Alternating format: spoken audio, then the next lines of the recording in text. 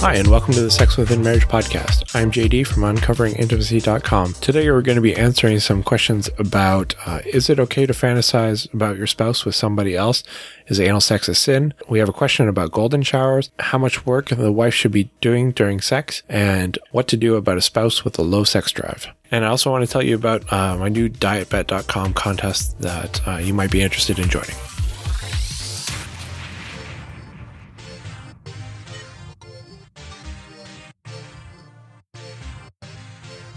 Here's a question from one of my readers. He writes, "My question is about lust. Here's my problem. I absolutely adore my wife and she has a ton of sex appeal. Problem is, a lot of men do also. I know this because I hear it regularly from men about how lucky I am. So hearing this from other men does make me thankful for having a wife of that source. It also makes me want to share her sex appeal with others to appease me. But here's the bigger problem. The lusting has turned into even more over the years. Now I lust over her being with another guy. Now I want to see her please another man orally. And I truthfully don't think it's for me to watch him in pleasure, but more so to watch her perform the act and lust over her. So my question is this a sin since I'm lusting over my own wife? And if so, how can I stop it?" So my thought is that, yes, of course, this is not okay. This is a sin because while you claim you're lusting over your own wife, the fact is that you're entertaining a fantasy of her doing something immoral. And that is having sex outside of the bounds of her marriage. And whether you're thinking about her doing it or she's doing it is kind of immaterial. The Bible is very clear that our thoughts are judged just as much as our actions. And so the other problem is that the Bible says that, that what starts in our hearts and what starts in our minds eventually becomes our actions. And that when we allow sin to have a foothold into our mind, it grows into bigger and bigger things. That seems to be what's happened here. You first started thinking about, it's nice to have all these other guys think that my wife is attractive and that you wanted to show her off more and more. And it's not a bad thing to appreciate that you have a beautiful wife. But when you're starting to show her off to make you feel better, that becomes a point of pride and a point of of saying, oh, look how good I am, or look how good my wife is, and not in a good way. And this has escalated now into a bigger problem that you're now starting to have fantasies about her doing things that are immoral. So how do you stop this? I would say stop the whole thing. If somebody pays a compliment to your wife, then that's fine. You can accept it and say, yes, I agree. She's a very beautiful woman. But don't then start entertaining the notion of showing her off then to more people. Whenever you have one of these thoughts, don't let it grab a hold of your mind. Don't think about it. Don't fantasize about it. Just shut it down and start thinking about something else. Of course, the options are always, you can go to the Bible and start reading verses. You can start looking up, passages about, the Bible telling us to purify our mind and, give our thoughts to God, and that God will help free us from temptation, that he doesn't give us anything that we can't overcome. There are tons and tons of verses. You can just find them. Just Google them, temptation and Bible verses. I'm sure you'll find them. And of course, pray about it. I have no doubt that he will help you. And that doesn't mean that you won't be tempted. I mean, everyone gets tempted, and it's not a sin to be tempted. The sin comes into play when you entertain that temptation. If you look at Jesus in the desert, he wasn't dealing with sexual temptation.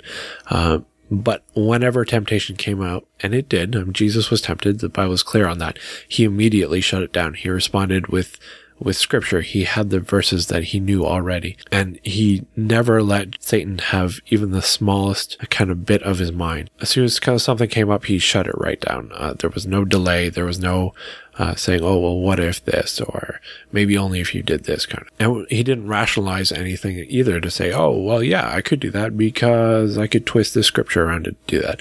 And you can't say, oh, I'm lusting over my wife, therefore it's okay. No, it's not, because this is not about your wife and you. This is about your wife and somebody else. So yeah, I'd say find the verses so that when you feel tempted by this, you can answer them. Step up your prayer life. I would tell your wife what's going on and saying, I'm struggling with this and I need help with this, and you guys can talk about it. Sometimes when you get something out of your head and somebody else is there and holding you accountable to it, that can also help. And then they can ask how you're doing from time to time, as well as pray for you as well. The next question is, when it's between a husband and a wife, is anal sex a sin? Now, this is a question that has a lot of controversy in the Christian community. There's a lot of misinterpretation of Bible verses or twisting them to say, oh, look, Sodom and Gomorrah, they were having anal sex and therefore it's a sin. Look, they burned 2 entire cities around it.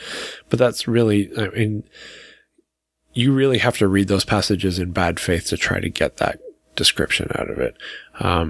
Everywhere in the Bible that anal sex is described is always between 2 men, and it doesn't touch on the topic at all about between a husband and a wife. So there's no one that can say, oh, biblically, anal sex is a problem. And I have a whole post on this topic on my blog. If you just search for anal sex in the search, then you'll find the posts. You'll also find many, many, many comments below.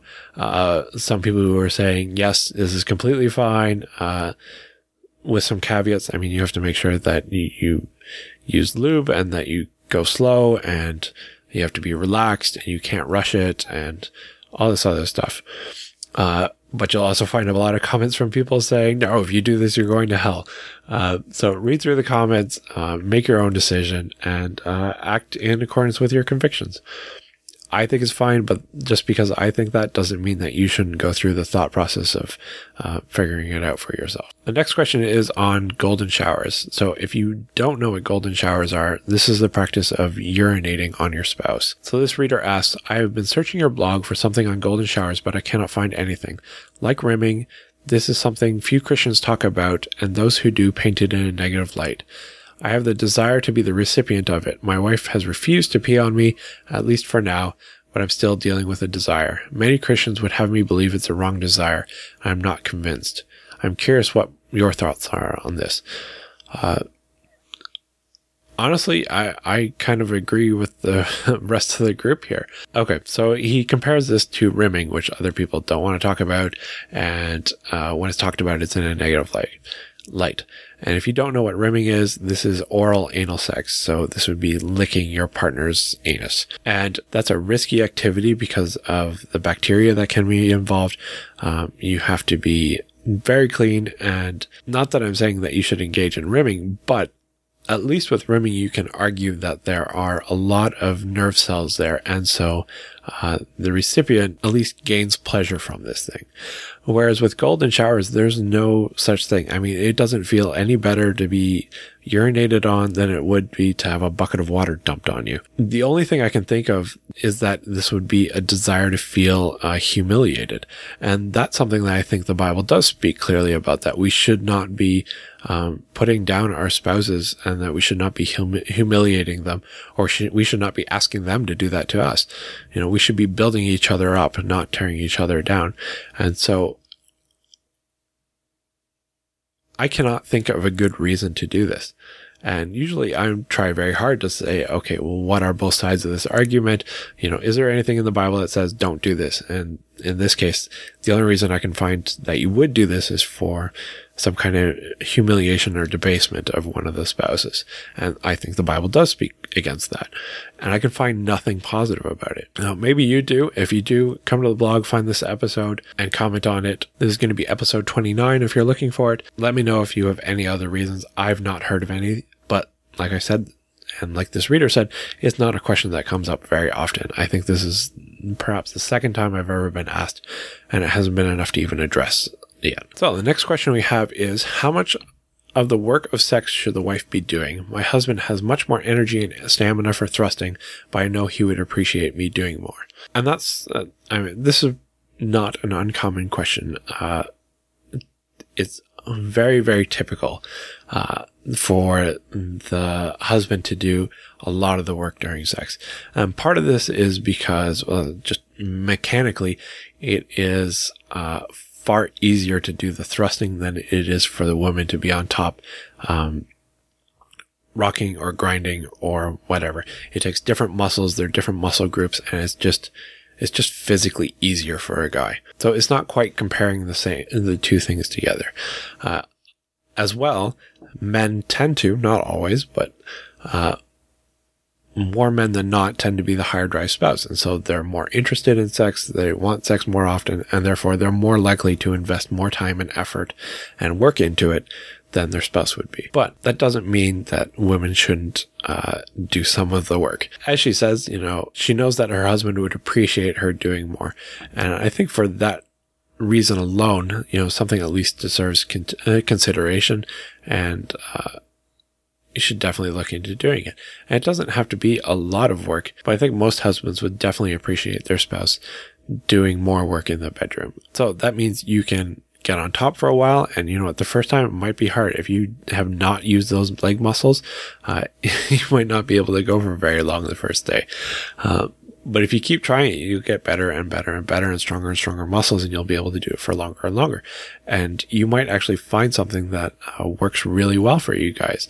A lot of women find that they can only orgasm when they're on top or when they're in control of the emotions, because the majority of women will not orgasm from intercourse, especially when the husband is doing all the work, because it just doesn't hit the right nerves, and it's not at the right consistent speed. You don't have that, there isn't a instantaneous feedback loop going on. Whereas if you're doing it yourself, then immediately how to adjust and how to change and what feels good and when you shouldn't stop and when you should. So how much of the work should you be doing? Enough so that both spouses feel that you're kind of being equal partners in this. That's what I think. You should show that you're engaged and that you're interested and that you want to give your spouse pleasure, and work to find new ways to do that, or ways that that they'll enjoy. And sometimes and many times men don't want their wives to do the work because they feel like, oh, you should be doing some of this, I shouldn't be the only one working. But it's because if you're doing some of the work during sex, then that means you're more invested in what's going on.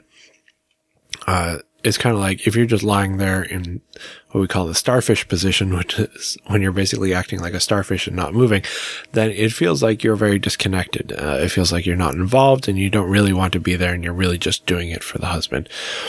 And whereas if you, say, climb on top in like a woman on top position, then it's very clear that, oh, you're willing to put some energy into this. You're willing to do something. It's no longer a one-sided affair. And the other thing is that you might want to actually do it for yourself, because if you're the one who takes control and you kind of take the reins once in a while and you do the work, then it kind of tells your brain and your body the same kind of thing, that, no, I want this thing. I'm doing this thing. And your brain kind of becomes a less reluctant lover. And it responds differently as well. It's like if you get dragged out for a walk by your spouse, rather than saying, yeah, I definitely want to go for a walk, and you start putting on your shoes because you want to go. You'll enjoy it a lot more. And the same kind of thing happens with sex. So I would encourage you to find ways to do more of the work. And it doesn't necessarily have to be thrusting. Like, you don't have to try to match what your husband's doing, because frankly, things don't line up that way. You're going to have different movements and different motions and different things you can do. And it doesn't have to be during intercourse either. It could be that you put in more of the work during foreplay and he puts in more of the work during sex. Whatever the case, just find a way to make it feel like you're an engaged, equal partner in this sexual relationship. All right, I'm going to do one more question. This reader writes, "Hi, I've been married for 18 years and my wife's drive is way low. Once a month or every other month is good for her. I have tried to talk about it and it's always a fight. I love her very much, but this is getting harder and harder as the years go on." And this is a question I get constantly. In fact, it is probably the number one biggest question I get, is that one spouse saying, the other spouse is not interested in sex. This is hard for me. What do I do? And unfortunately, we don't really talk about it that much in Christianity. We just kind of ignore the fact that spouses can have different sex drives. In fact, almost always have different sex drives. Or we do the opposite, that we just, go, yeah, we all know men want sex more and women want sex less, which is an absolutely horrible stereotype, by the way. But we just accept that as status quo and go, yep, it's always going to be a problem. Nothing you can do about it. That's life. Enjoy your marriage. And the problem is we ignore all the information that's out there about sex drives and arousal and everything that could actually help to mitigate some of these problems, and for people to understand better how their brains work and how their drives work and how they get aroused and all this stuff that could make marriages actually function better. Because we have these directives in the Bible that say, you should not deprive your spouse of sex. And they kind of get looked at like, oh, okay, so then I guess it's just my obligation or my duty. And unfortunately, while the Bible has a lot of really good advice for how to not look at things like it's an obligation or a duty, but in fact to be like a willing participant, whether we're talking about our relationship with God and we're talking about following his commandments and directives and laws and everything, or if we're talking about being a good spouse. A lot of times there's a lot of overlap there. And just as we shouldn't be just following God's laws because, oh, well, that's what he said and therefore we should do it. And so I'm going to grudgingly do this duty as a Christian, that I'm going to tithe or I'm going to serve my church or whatever. Instead, we should be doing this willingly out of an act of love, a service to God.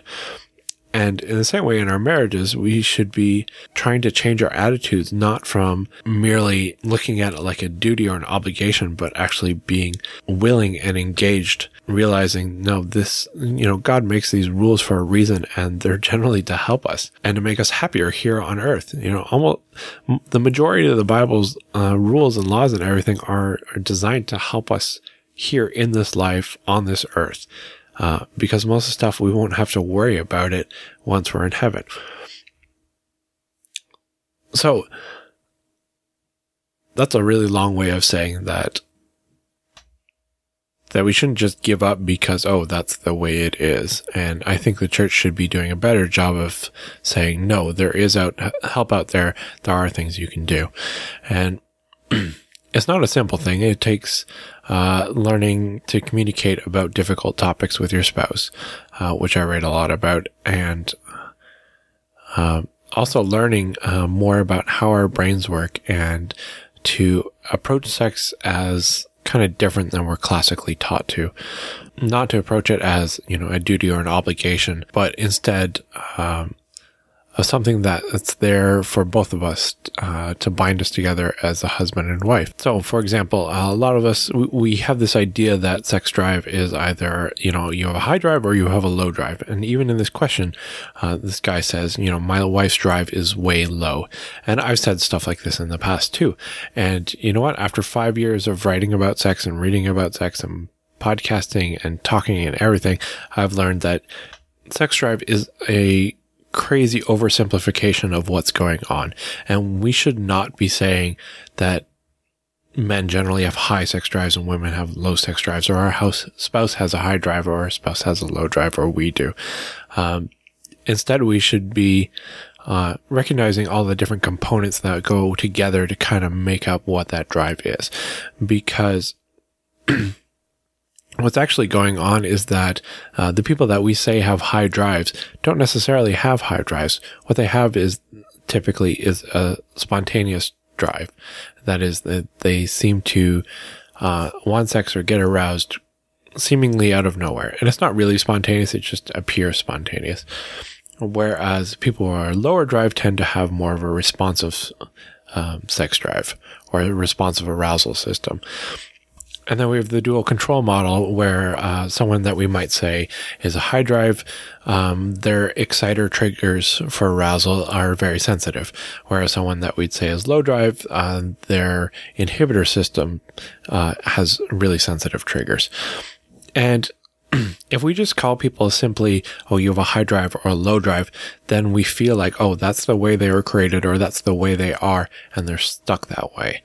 Whereas if we recognize that, okay, they're not high or low, what this person has is they have a sensitive inhibition trigger, they have an insensitive exciter trigger for their arousal system, and they're responsive, they react to a responsive arousal rather than spontaneously getting aroused. And they're one of 90% of the people whose stress makes their inhibitor system even more kind of trigger happy. So then if we put all these things together, we can say, okay, we have to figure out what are your inhibition triggers, what is causing stress in your life, and reduce the stress, reduce the inhibition triggers, find the things that are your excitement triggers, and then pump them up. And then recognize that they're still probably never going to all of a sudden decide, oh, I want to have sex. So when you go to them and ask, hey, are you in the mood for sex? The answer will always be no. Because they're not spontaneously aroused, they need something to arouse them first. And so if we figure out these things and we understand how they work and how their brains work, then we can go, okay, now we can put together a formula that will actually get you from, no, I'm not in the mood for sex, to, yes, I really want sex now. And that may be already halfway through sex that happens.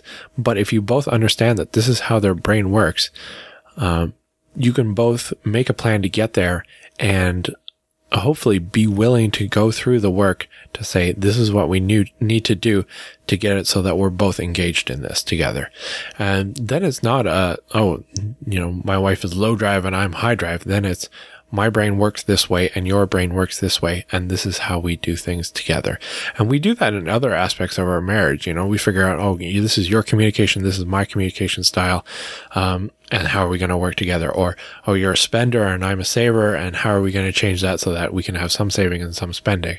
And for some reason in sex, everybody just goes, oh, well, they're high drive and they're low drive, and that's it. That's the way God made them, and we're done. We're always going to have that conflict. And it's absolutely ridiculous that nobody's talking about any of this stuff, because most of this research is not new. It's been around for decades. And yet we are so inhibited in not only Christian culture, but our society, which has up until recently been predominantly Christian as well, that nobody knows about this stuff.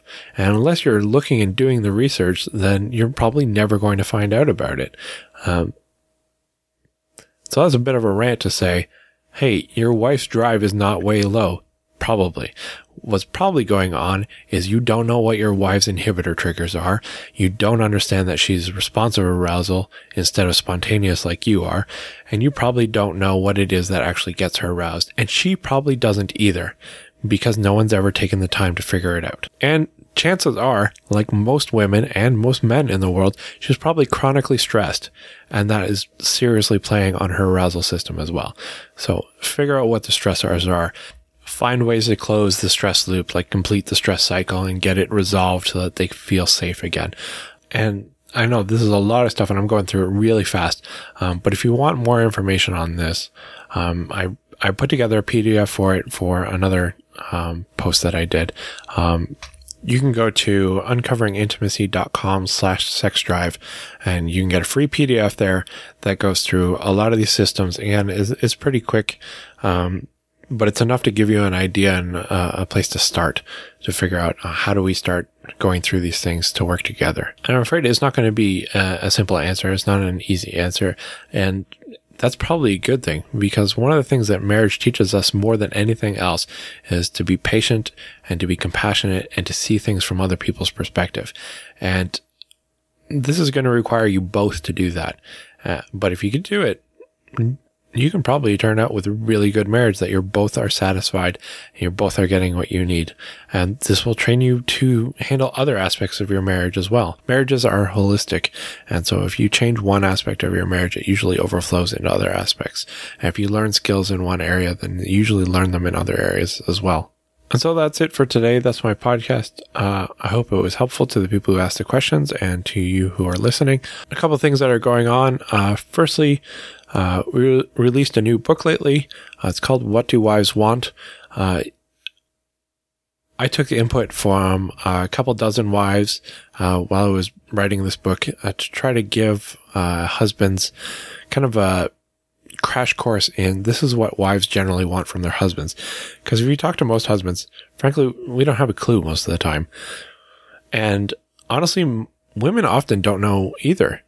They don't know what it is that they want. They just often know that they're not getting what they need. And this isn't just about sex. This is about safety and security and communication and how to show love and things like that. And it's not every answer to everything. And I can't tell you exactly what your wife needs, but it's a primer and it gives you general areas and ideas and points you in the right direction so that you can start having those conversations. And for every guy that's read the book and said, "This is amazing. Thank you. It helped a lot," there's been a woman who's read the book and said, "Yes, this is what I needed, and I didn't even know how to tell my husband."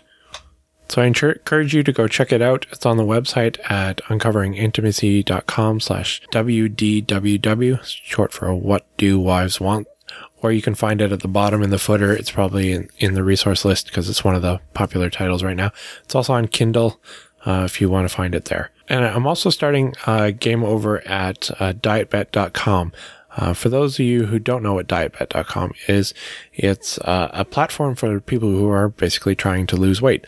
What happens is you put in money. In my case, I've set the limit at $35. You say, I will put up $35 to say that I will lose this weight. And if you don't lose the weight, then frankly, you lose your $35. So it has that motivation, to not lose your money. And if you win the money, then the pot gets split up amongst all the winners, minus dietbet.com's administrative fees. I make nothing from this game. I'm just doing it because, I've tried it the last couple of months and frankly, I'm losing weight. It's working fantastically well. And my wife's been doing the same thing. In 2 months, we've lost close to 20 pounds. So it's really working for us. And I know a lot of my readers write in, saying the same thing, that they're having trouble losing weight and they think that's part of their marriage problems, which it probably isn't, but couldn't hurt. So if you're looking for some motivation to lose weight, you can check out if you go to the website to uncoveringintimacy.com/dietbet, it'll forward you straight to the game. It's really easy to sign up. It's really easy to weigh in. They handle all the stuff to make sure that you don't cheat. And I'm going to be there. I'm going to be trying to log in every single day and help support you guys. Honestly, I want there to be no losers in the game. If we all come back with all of our money, I would be perfectly happy with that, because then it means we've all lost weight and that was our goal. So I'm going to do my best to motivate you guys as well as myself, because I'm in this with you guys as well. So come check that out. And if you enjoyed the podcast and if you're listening on an Apple product or have an Apple ID, I'd love it if you'd rate us on iTunes and leave us a review. That's how other people figure out that, well, you like this podcast and maybe they will too. If you're looking to contact me directly, you can email me at jay@uncoveringintimacy.com. If you're looking for more help with your marriage, be sure to check out the blog. We have hundreds of articles there and resources like printables and books and question starters and more. And if you're looking to support us directly, you can check out uncoveringintimacy.com/champion, and it'll forward you to our Patreon page, where you can sign up to give like a monthly donation. Even as little as $1 actually makes a difference. And if you do that, if you're willing to give $1 a month, then you get access to our secret Facebook group, where I participate a lot and I answer a lot of questions there. As well, there's a growing group of like-minded, sex-positive Christians who are all there to kind of support us in our ministry and support each other. And frankly, it's a great group. I love to interact with them. We have a lot of fun together. And make sure you subscribe on the website so you don't miss out on any new posts or podcast episodes or resources or contests that we run. And that's all for now. Hopefully we'll be back with another podcast soon.